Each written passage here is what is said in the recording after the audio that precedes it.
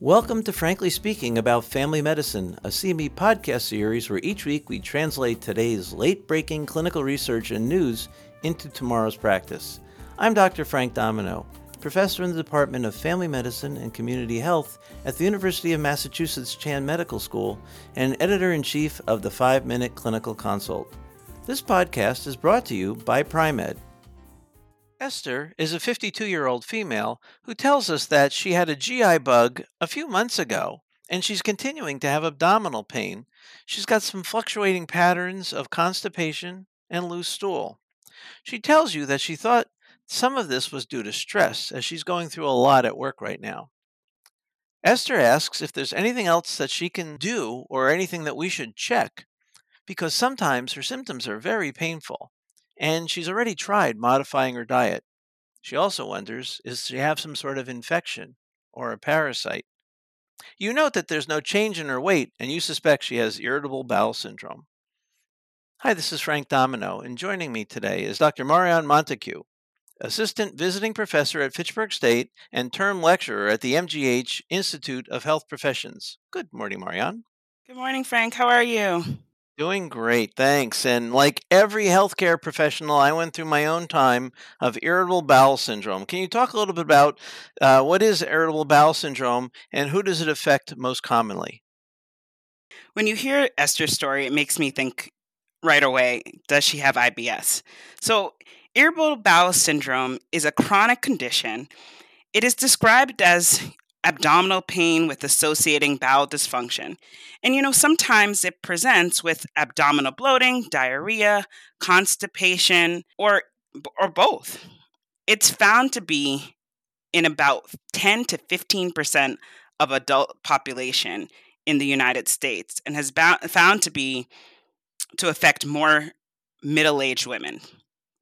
And so I find that interesting. We see Esther's story, and she is a middle-aged female, and it makes me think, does she have IBS?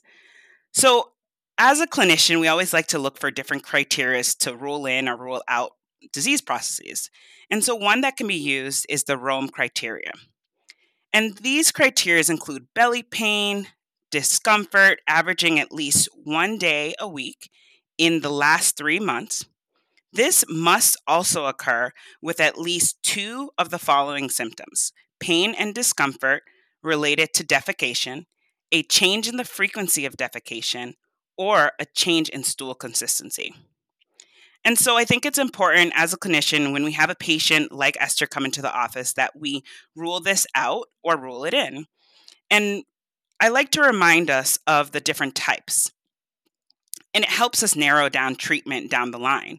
So we have IBS that can be divided into 4 types based on the symptoms: constipation predominant, diarrhea predominant, or mixed or unclassified. Great. When we think of irritable bowel syndrome, there's also some triggers that occur that set it off, and you've described a little bit, but maybe go into a little bit more detail about what can trigger it and what are some of the signs and symptoms of irritable bowel syndrome. So when we look at our case with Esther, what triggered me some things that stood out was the GI bug. So acute gastroenteritis can be a trigger for IBS, as well as increased stress. So that's why when you mentioned as a healthcare profession experiencing IBS, we all have increased stress at times, right? So we look at also additional risk factors can be abuse, both physical and sexual, age greater than 50, female, PTSD, and family history. So some key symptoms that we are seeing is abdominal pain, fluctuating bowel habits, and abdominal bloating. I think it's very interesting. I didn't realize that there was an age and gender were both risk factors. I thought it was something predominantly of younger people. Let's talk about treating Esther because she sounds pretty uncomfortable. I agree. So when we think about this, she's already mentioned she's tried some lifestyle modifications. So I would spend time understanding what has worked and what hasn't worked for her. When we specifically look at diet in individuals with IBS, we think about avoiding certain short chain carbohydrates. as well as having patients do a food diary to see what foods may be irritants to them or not. Additionally, I like to look to treat the specific symptoms first as a first line with, if it's diarrhea, use antidiarrheal. If it's constipation, we look at using laxatives. And for pain, we can use some antispasmodics that have been successful in helping. But in her case, we might need to look a little deeper because she's already tried some things. So what can we consider next? So there's been a lot of studies recently talking about the use of amitriptyline. And I recently read a great paper by Fort et al. The study talked about specifically amitriptyline in low dose. So that's looking at a dose between 10 and 30 milligrams as a great option for second-line treatment for patients who have had ineffective results with the first-line therapies.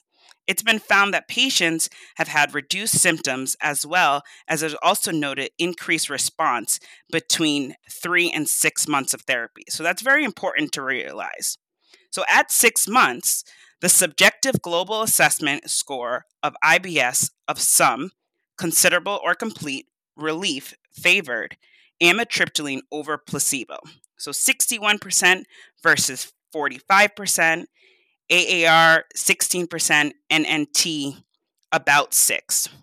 Yeah, that's quite remarkable. I've used low-dose amitriptyline for IBS before, and I was always worried, it's going to make the constipation worse. But that's pretty incredible. The other interesting thing is that 45% of people got better on placebo. So there's some neurologic and/or psychiatric component to IBS that I think we're kind of missing. What else can we do to help Esther? So in Esther's case, I would offer her a trial of amitriptyline 10 milligrams and have her titrate it up over a few weeks. I would also talk to her about her lifestyle and what her different habits are, so I could really dig into what is triggering her stress, because it's important that we also modify those other risks, and we can offer her supports with behavioral health, treating the anxiety and depression if that's in her situation. But I also would encourage her, as the study has shown, the symptoms are showing relief at that 6 months of time. So I would really encourage her to stick it out, try it for at least 6 months, see if she's noticed a difference. And one tip I use with patients is I tell them to get one of those 12-month calendars. And especially with stress and anxiety, I talk to them about putting a smiley face or a sad face.